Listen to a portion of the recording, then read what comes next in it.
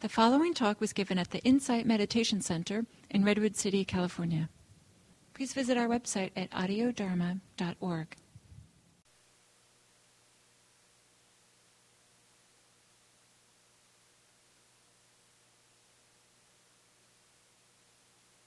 To hear from some of you about how that was, the walking. And also, if you have any questions, you're welcome to ask those questions at this point, too. So we will use the mics for this. For today, I'm recording everything that we're doing during the week, during the groups in the morning and evening, aside from the talks. I won't be recording what you're saying, so but I do like to do it for today. So we have these mics. There's a button on the side, and when you push it, there's a green light that goes on. And these mics are kind of sensitive. I'm going to up the volume on this one a little bit. It's not that loud. Okay, great. Thank you, Diana. And they're very sensitive in that you kind of have to talk right into the top of the mic like this. If you do this, it's not as loud. This works better. And if you're doing this, it doesn't work either. So there's one mic there, and I'll put this one out on the ground also. So any questions? Yeah.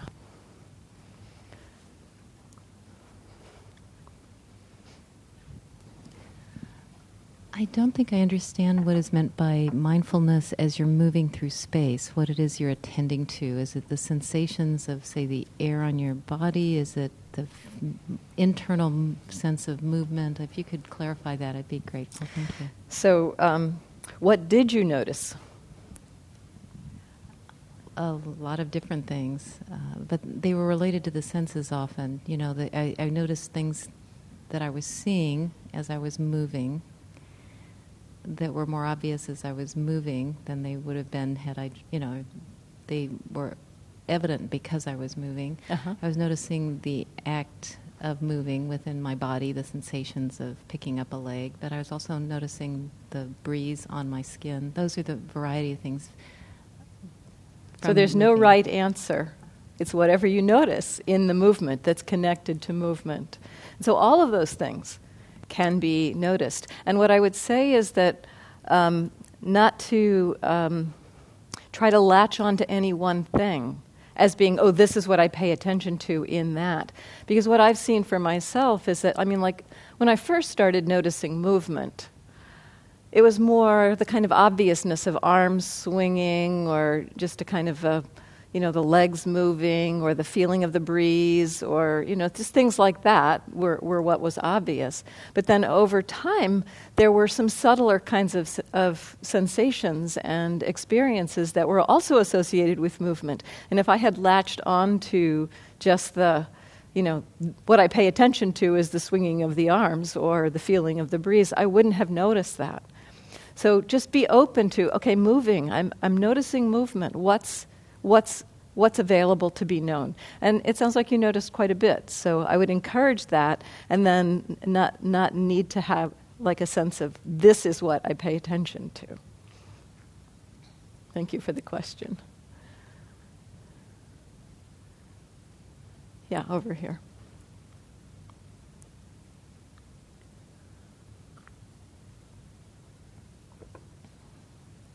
So I'm a really visual person, and what I realized was I had a lot of contact with the ground and also with the movement and feeling my limbs moving through space and feeling the breeze. I could connect to mindfulness pretty well with that.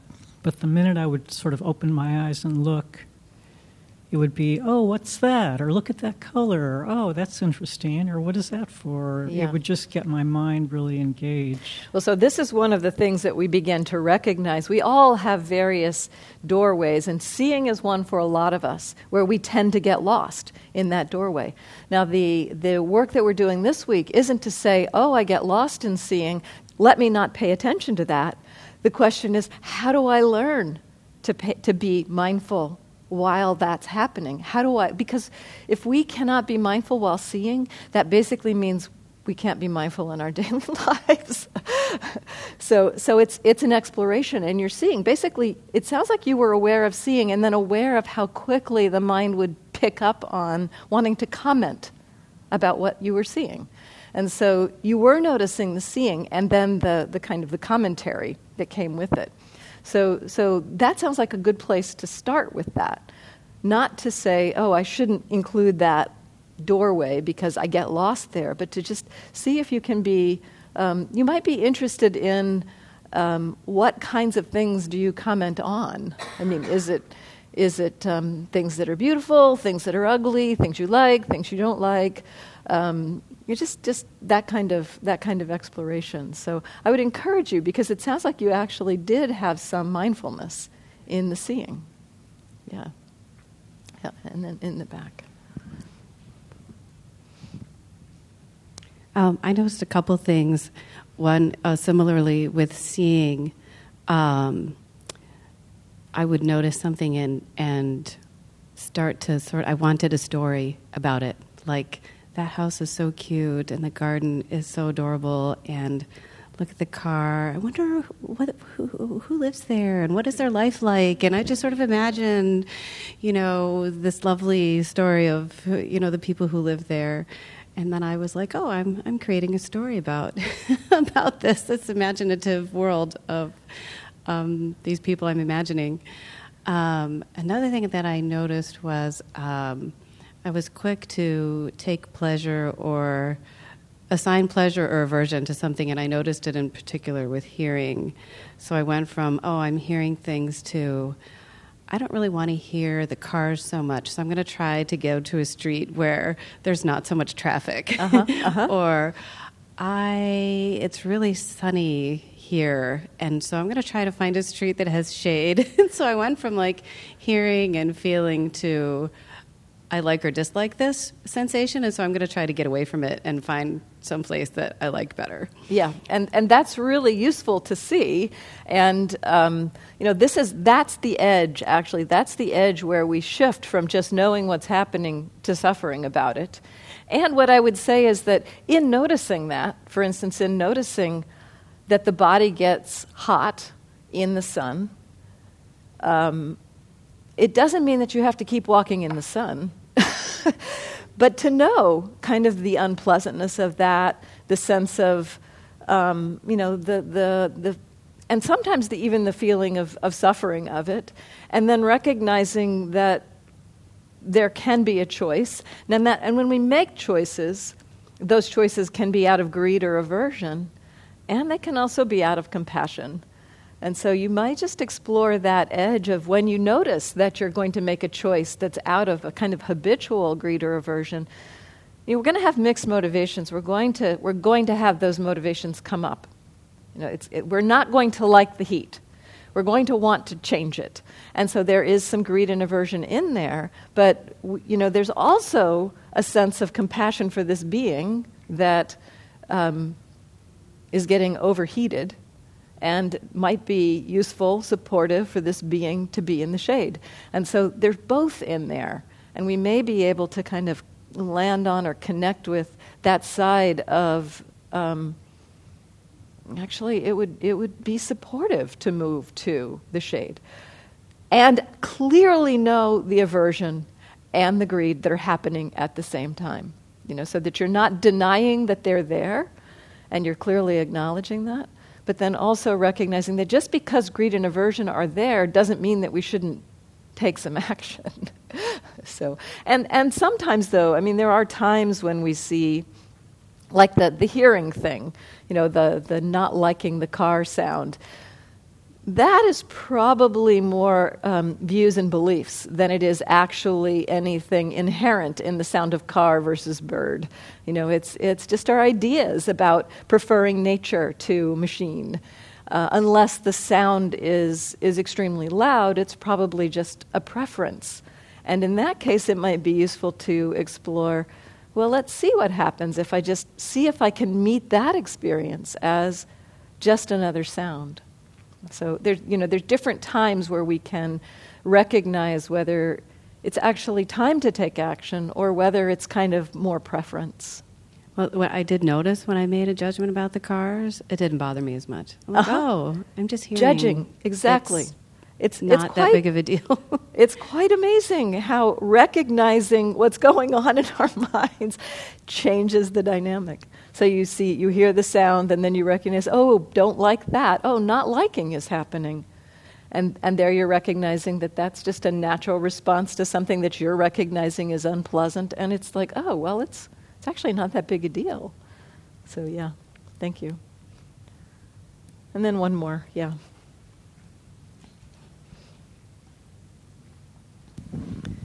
So let me see if I can ask this, whatever is like getting my attention in the mind. So what you said about knowing, that moment in which you see the knowing and the suffering. If we get involved in the content of what is happening, are we adding to our suffering? Are we adding in that moment? Are we getting lost in the suffering? It just got my attention of, we notice the aversion, we notice whatever is happening, and then we make choices. And with that, I'm also interested in seeing what is the suffering that I'm adding to it. So I would say that much of the time when we are thinking about, when we're thinking about something, what was the language you used? You're noticing the suffering, and it's something about the adding, but before that. The what you said about knowing of the experience and then seeing the suffering, and at that moment, you can make a choice about this being out of compassion or out of yes. But then I also want to see if that is the suffering of the actual experience that is happening, or if I get involved in the story. So getting involved in it, yes. Yeah, so if you're involved in a story and are not aware that you're involved in the story, the likelihood is high that there is suffering happening.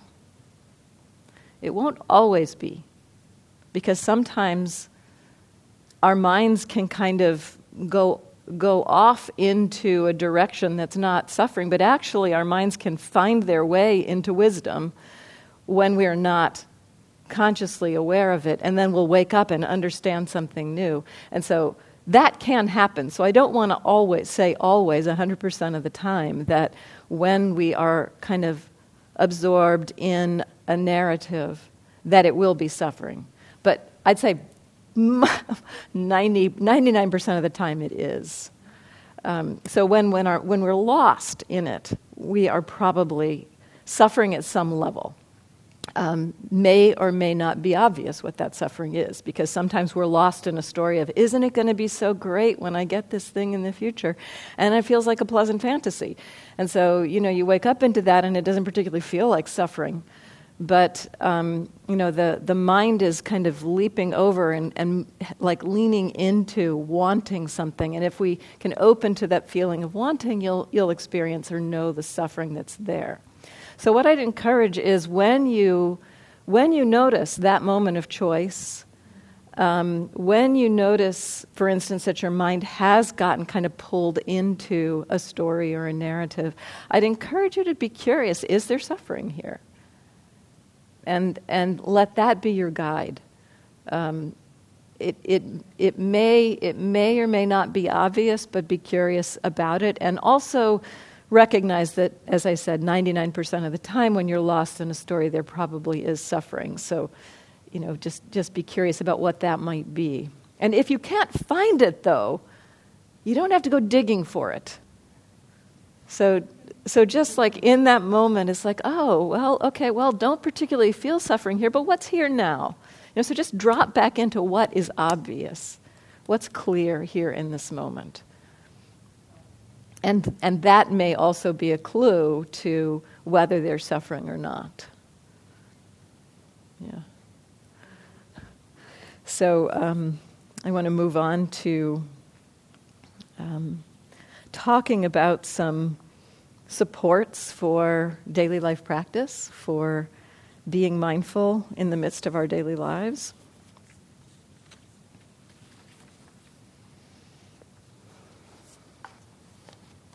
It's not easy, as I said earlier. It's not easy to be mindful in the midst of our activities. When we're sitting in meditation, we've got all kinds of reminders that help us remember when we get lost in thought, that help us remember what we're doing. I mean, we're sitting here with our eyes closed, perhaps, bodies in an unusual posture, and so when we notice that our mind is lost in thought and we wake up, it's like there's all these reminders that are telling us, oh, you got lost. Your mind got pulled into some narrative. And so it's relatively easy, and you can see how hard it is in sitting to remember, right? You can see how hard it is in sitting to even remember about mindfulness. In daily life practice, those supports pretty much go away. So we can easily get lost in some narrative and wake up and then, not even know that we've been lost. So it's helpful to have some tools, and I'm going to offer a few tools to support you in recognizing how much our minds get lost. So there's a couple of pieces I'm going to suggest that will add some light structure to your day that will kind of be along the lines almost of the sitting, that will just begin to help you to recognize or remember or recognize that you haven't been mindful. So the first one is looking for or choosing some simple activity that you do regularly through your day. Some really simple thing. And I'd say it should happen at least 2 or 3 times an hour for the bulk of your day. Might be standing up from sitting down, or sitting down from standing up. It might be reaching for something. Reaching is a hard one. You reach way more than 2 or 3 times an hour. You reach a lot. We all reach a lot. And yet, it can be a useful exploration. Maybe reaching for something in particular, like water, drinking water. If you have a glass of water nearby that you regularly drink from like 2 or 3 times an hour, that can be a good one, picking up a glass to drink. Somebody picked, touching pieces of paper as an exercise one time. So something that happens regularly through your day. Also, if you spend a lot of time during the bulk of your day on the computer, you could pick some simple activity like changing apps or sending email or something very discreet that you do.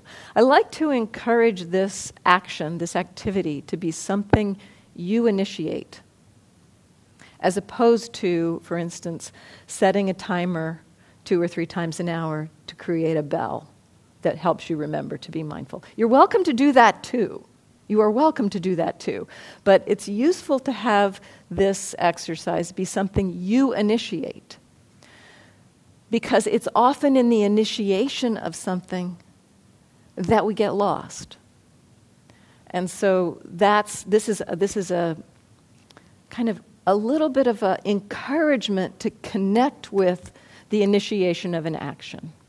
And with that initiation of an action, it's a function of our minds that initiates an action. Our bodies don't initiate action. Our minds initiate action with an impulse, an intention in our minds. And this seeing the intention, recognizing that there is this impulse to act, to do something, is a very helpful field of practice for daily life. I'm going to talk about it more later in the week. I have some handouts for you. I may not quite have enough of them. I'll have to make some more But I'm also going to post these on the internet. There'll be PDF files, so if those of you who prefer PDF files, they'll be available. And the handout talks quite a bit about this intention piece, noticing this intention. But I'm not going to speak about that too much today. I'll cover that more as we go along in the week. But this is part of why it's helpful to pick something that you initiate, because it begins to help you see that moment where your mind is saying, oh, I'm going to do that. I'm going to have that drink of water. And it kind of opens a doorway into seeing a whole host of motivations and beliefs, views, ideas that motivate or kind of create that impulse to happen. So picking something that you are initiating is an important piece of this. So what I'd like to encourage is that you pick something, and then an important piece of this practice is also to remind yourself or to connect with, to set the intention here, to set the kind of agenda for yourself for the week. This is an activity I want to remember. I want to try to remember when I'm reaching for a glass. I want to try to remember when I'm standing up or when I'm clicking send for an email. Maybe remind yourself of that a couple times a day, that this is something that you want to do. Because as we start this, you will not remember it more than you remember it. And that's not a problem. It's actually part of the way this works. So you've got this kind of agenda in your mind, or this kind of idea. I want to remember to be aware of standing up. And then what happens is, as we're going through our day, we, at some point, will, because we've got this project or this task in our minds, at some point we'll recognize, or that task will kind of, for some reason, it'll come into our minds, and we'll recognize, oh, I have not thought about that once this whole morning. I stood up at least 5 times this morning and didn't notice one of them. When you notice that moment of remembering that you've forgotten, that's when the whole thing can start. That's kind of like the moment, if you're sitting in meditation and you've got the idea or the agenda to pay attention to the breath, when you notice, oh, the mind's been wandering, I haven't been paying attention to the breath, then we recognize we haven't been aware.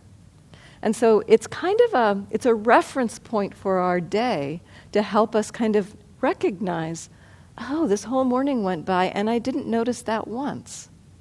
In that moment, when you recognize that you didn't notice your task once, that moment, when you notice that, that is a moment of mindfulness.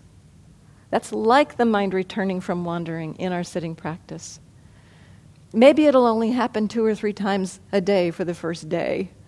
And yet, that's a moment when you can consciously connect with, oh, I'm mindful. And in that moment, notice what you're aware of. Just like, this is, I'm aware right now, and what's happening. What am I doing? How am I?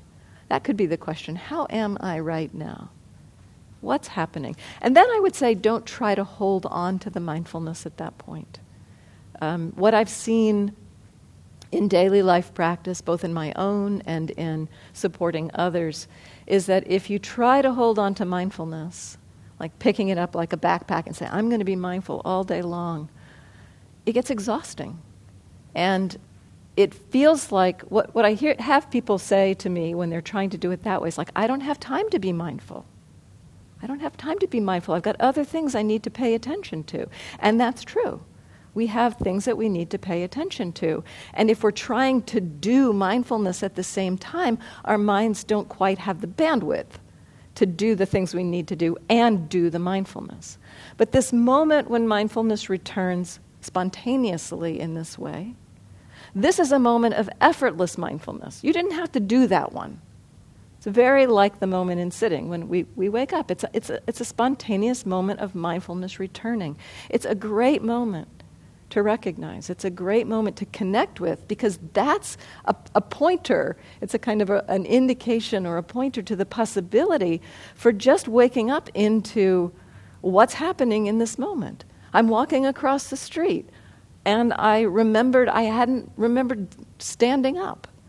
In that moment, I'm aware of walking across the street in a very simple way.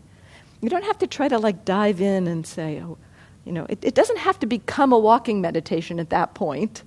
It could, it might, but it doesn't have to. You don't have to try to dive in and say, what does it mean to be walking? It's just I know that I'm walking. I'm aware that I'm walking. Awareness is here. So in that moment when you remember that you've forgotten your task, notice that moment of effortless awareness and what is obvious in that moment. And then what I'd say is what I'd encourage you to do is reconnect with your commitment to that task. I forgot all morning, I'm just going to keep trying. With that kind of lightness to it, not a kind of I'm going to keep trying, I'm going to do this. Just a really light touch. It's I'm just going to keep trying. That intention, that kind of connection to that intention to keep trying will bear fruit over time. And you'll start, what I noticed when I first started doing this, and this actually was my very first mindfulness practice when I started meditating. I wasn't interested in sitting meditation, but I was interested in becoming mindful, learning about mindfulness and watching my mind. And so the first thing I started was this kind of a practice. I did two, actually. I did one about a difficult emotion, and I did one while switching between DOS and Windows on my computer. It was 90s. So that happened regularly through my day, that activity.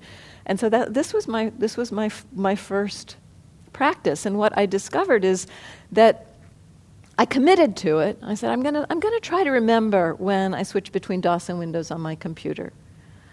And for the first few days, it would be like I'd remember at lunchtime. I had a little bit of a break, and I'd remember at lunchtime. It's I didn't remember once. Well, here. What is it like now? And I'm just going to keep trying. And then when I was going to bed at night, making my bed, I didn't remember all afternoon. But here I'm mindful now. What's it like to be making my bed and thinking about going to bed? And then recommitting, I'm going to keep trying. And then just get on with your day. You don't have to try to hold on to mindfulness there. It might have a little bit of momentum. I mean, it's almost like when we become mindful, there's a little burst of momentum with that mindfulness, and it might have a little bit of it might linger for a few seconds or even a minute. It might. And you can check into that. You can see, wow, I'm mindful now, and it's not hard. I'm just aware. And then just see how long that lasts. Just kind of that light touch. And what I found doing this is that over the course of a number of days, remembering that I hadn't noticed my task happened more and more. I began noticing it 7 or 8 times in the day that I hadn't noticed. And yet what I could see was, I'm noticing more that I haven't noticed. There's more moments of remembering. And I'm getting a little bit of this hit of, I'm awake now, I'm aware now. So I just kept going. And then at some point, I remember so clearly the state of mind that happened is I switched between DOS and Windows, and then a split second later I realized, it just happened. I missed it, but it just happened. And then, and again, I'm going to keep trying. And so what I was seeing was that the attention or the kind of remembering was like getting closer to the event, getting closer to the task. And then at some point I began noticing it. Now at that point, what I find happens with these tasks is that, as you can start noticing when it happens, there's a whole bunch of things we can start exploring about intention and knowing that you're going to do something before you do it, kind of delving a little more deeply into what's going on in the mental realm of our experience. And so it's like a doorway for us into a deeper exploration as we begin to notice it happening. But what I also found is that as I connected with that, then what happened is that activity began to be a wake-up bell for me. that I could be lost in thought and then have to switch between DOS and Windows, and then boom, it's like, oh, the activity itself kind of created the reminder of mindfulness. And so I got a whole lot more of those moments of mindfulness during my day. Now remember, so this is kind of like, in some ways, it's kind of like training wheels.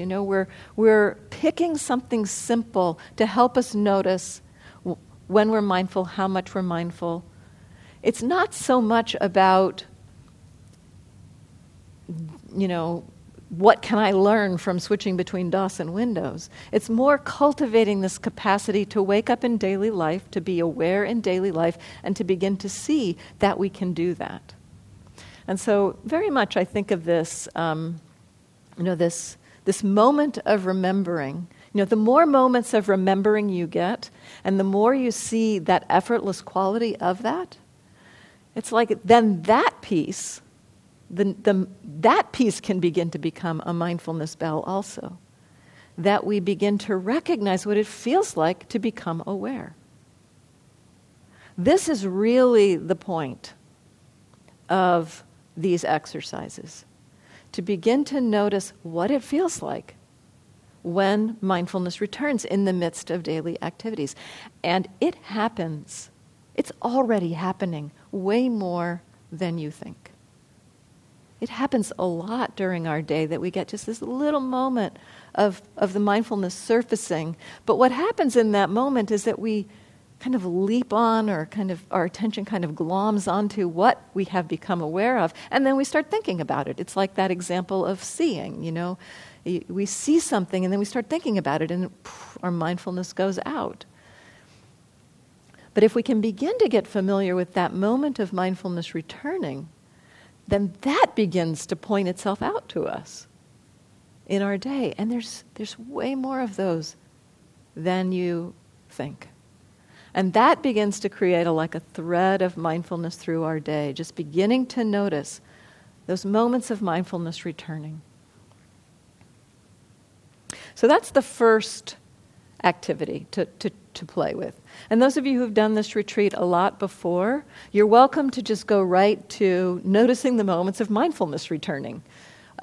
What also people seem to mention, having done many of these retreats before, is that whatever tasks they've picked in previous retreats, it's almost like they immediately start becoming mindfulness bells as we enter into this. Somebody told me they did washing hands one retreat, and the next retreat they were picking something else, standing up, and she said, but every time I wash my hands, mindfulness is there. So, this is one of the benefits. Each time you pick a new activity, and then you get more and more activities where mindfulness becomes habituated. And then you get more moments of mindfulness, more mindfulness through our day. And remembering, again, the purpose behind it is to begin to explore and understand our minds. The task that I'm suggesting you pick right now, I suggest it be a pretty neutral one. One where there's not going to be a lot of charge around it. Because it's really useful to have some practice around the return of mindfulness, not be in a situation where it's like, oh my gosh, I'm noticing all this pain, or noticing all this frustration and anger and confusion. But just like, oh, I'm noticing a simple action. So there's a point to having a task that's really just a kind of neutral thing. The second piece that I'll encourage is picking something that lasts a little bit longer. And in this case, we'll call this a chore. It could be a chore of some kind, making your bed in the morning, or preparing a meal, or brushing your teeth, or the whole kind of morning ritual that you do after you get up and bathe and wash your face, whatever you do. Picking some activity that lasts anywhere from 2 minutes to 10 minutes. You can pick a short one or a longish one. And then exploring for that activity. It's a little bit of a prompting of the mindfulness there, just to see if you can encourage the mindfulness to be sustained for that short period of time in the midst of, again, a kind of a neutral activity.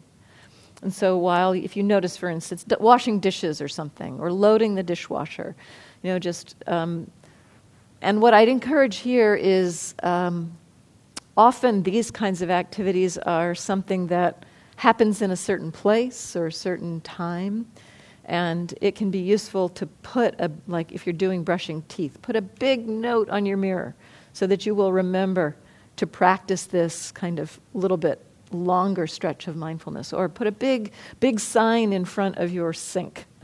It says, mindful while washing dishes, something to help you remember while you're doing that, so that there's a little bit of prompting there. And then, then it's try a really light touch with this. Just kind of like you could explore the similar kind of thing that we explored in walking, seeing, hearing, movement. Seeing, hearing, movement, or just what's obvious? What's obvious right here? What's washing dishes? Maybe what's obvious is warm water. Maybe there's a relaxation when your hands are in the warm water, and then maybe there's a resistance when something's is sticky on the plate. Then you notice a little constriction. Just noticing what's going on. And then you might notice that the mind wanders, you get caught in some kind of thought about what you need to do in the future or something from the past, and yet maybe you'll wake up again, maybe you'll see your sign, and then again, just start again. And so this is a practice that gives you a little bit of a playing with a light touch of connecting with mindfulness in a more extended period of time. And so this is the light touch that I'm talking about here is just like, okay, I'm aware. What's obvious? And how about now? Am I aware again? And what's obvious? So just not trying to dig or dive in, but just take what's offered. What's obvious here? Body standing here. Thoughts running through. Whatever's obvious.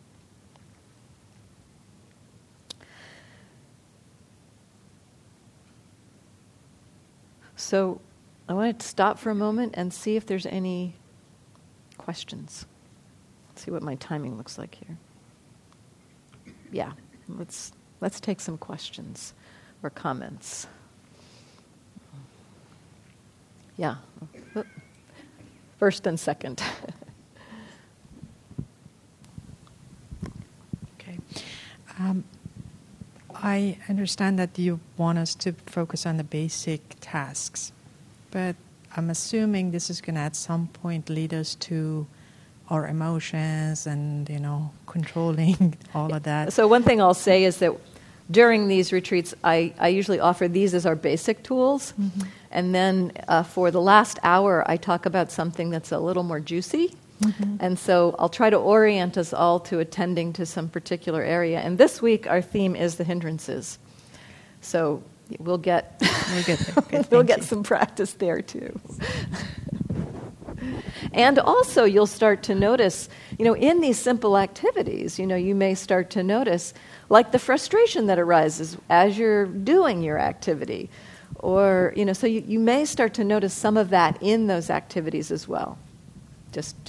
And you don't have to ignore that, but just, okay, frustration is here. Yeah. I have a following up question with the question she asked before. Hold the mic a little closer. Oh, sorry. I have a follow-up question, the question she asked before about suffering. And how about, if we cannot control that situation? We didn't do that. It's out of our control. Yes. How can we stop that thought? Because it's not our mistake and we cannot do more than this. We did the best thing. How can I explain myself? I cannot do more than that. So the question is, really looking at so much of our suffering comes because in relationship to things that are out of our control. And it's not a mistake that things are out of control. It's the nature, very much the nature of much of our experience.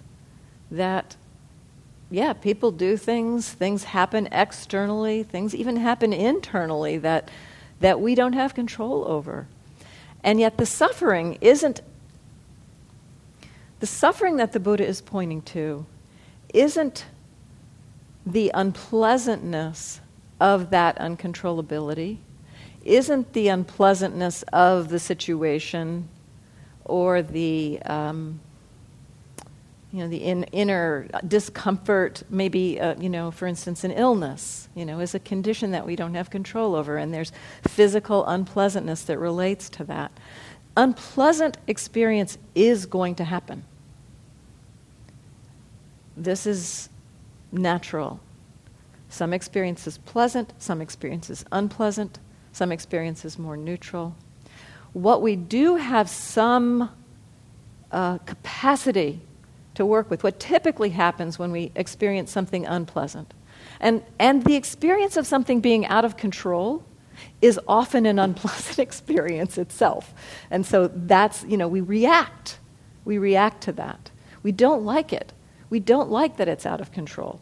That not liking, that's suffering. The feeling that of hatred around something somebody else might be doing, that hatred is suffering. And so there's a possibility of opening to that response, opening to, hatred is arising, not liking is arising. We're not trying to tell ourselves somehow like, I'm meditating, I'm being mindful, not liking should not arise, hatred should not arise. No, that's actually what we start to see, is when our minds move there and we begin to recognize, this not liking, it creates a constriction internally. This hatred, it creates a hard heart, and it hurts to have that hard heart. Now, the hatred has the story that the only way, something like this, the only way for this hatred to go away is for the other person to either stop doing that thing, or for me to get control somehow, or for me to be able to take myself out of this situation somehow. The hatred has that story. And so it can't fathom that there's another response that's possible, which is opening to that suffering, opening to that recognition of uncontrollability, opening to the discomfort of the situation, and exploring and experiencing it from a perspective of compassion, and acting from compassion rather than hatred or anger or frustration. And yet the way to that isn't to try to somehow adopt or pick up and say, I'm going to feel compassionate about this situation. Because that's just kind of like not really acknowledging the truth, the dharma of what's happening right now is hatred is arising or frustration is arising. And so that's the realm of practice there. Is what does it feel like to be a human being in these conditions? These conditions are around, uncontrollable conditions, and this is the response of this being in this moment, to feel this hatred, to feel this frustration. What does frustration feel like? What is the human experience of frustration? That is a very different relationship to the whole experience than to buy into the hatred or frustration and kind of jump on that horse and believe all of those thoughts that hatred tells us. So this gives us an opportunity to learn from a different perspective of how might it be possible to touch in. I mean, what happens when we touch into with a heart that's not constricted? When a heart is not constricted or hardened or squeezed down around the situations in the world. As we walk through the world and our heart is not squeezed down, it kind of like is resonating and responding to suffering and joy and love, and the heart is just kind of in the, I think of it almost like jelly or jello, it's like when the heart is not hard, it's kind of just reverberating with what's happening. And through that reverberation, it's like a ripple through the heart as it sees or meets some kind of suffering. It ripples. We feel that suffering. We feel, maybe it's external suffering. Maybe we see somebody else suffering. And it ripples through our hearts. And if we're constricted, it kind of moves us into that reactive mode. If our heart is more in the jelly-like stage. It kind of ripples through, and then there can be some wisdom that comes up and offers a different response. And so I hope that's helpful.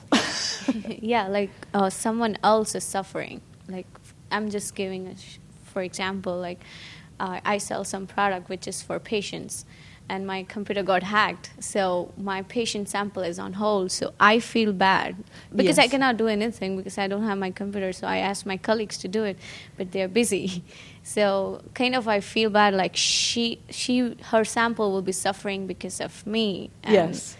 Well, I cannot do anything, and not though. because of you, because of the circumstances. And so Yes. that's a piece, that's a suffering that your mind is picking up. It's my fault. Is it your fault? No, but I tried contacting my colleagues too. Yeah, and you did but what you she's could. paying us. You did. You tried. You tried the best you can. Have you contacted her and explained the situation? Yeah, and I tried contacting other colleagues today so that I should work out. So Yeah. it cannot because it's a blood thing, so it will be going into process tomorrow. So I kind of feel bad, like I hope our sample should not get wasted. Well, so the feeling bad has two sides to it, I think. One is that when our hearts meet suffering in the world, that ripple through our hearts, it's uncomfortable. We feel suffering when our hearts meet external suffering. Internally, we feel that, and so that's a piece of your suffering. There is that you are kind of empathizing with your clients or your patient, your patient's suffering. And yet it sounds like there's some extra there in terms of picking it up and feeling like I should be able to make this okay, and I'm bad or wrong somehow that I can't make it okay. That's extra. That's extra. But there will be, sometimes the feeling of compassion is described as like a quivering in the heart. When the heart meets suffering, the heart responds with like almost an ache. Or it's like, yeah, the heart wants to act to alleviate that suffering, and sometimes we can't. And so, it's not that the feeling. I think that the feeling that you're feeling, there's a piece of it that's actually wholesome and beautiful, that kind of resonance, that empathy, and a little bit of it that's extra. And so you might be able to find your way to what's the empathy side, which is actually connecting. It's kind of a love. It's a relationship to love. That connection that we feel when we feel somebody else's suffering. There's a connection of a form of love there, and you might be able to connect to that, and then recognize what part of the feeling, the tightness, the uncomfortableness is extra. And again, it's not to try to get rid of that, but more notice, I'm picking up, the mind is picking up, I'm at fault here. It's like, that's a belief. That's a belief that's happening right now. Can I notice that? Can I notice the frustration? Can I notice the disappointment, whatever is coming up there?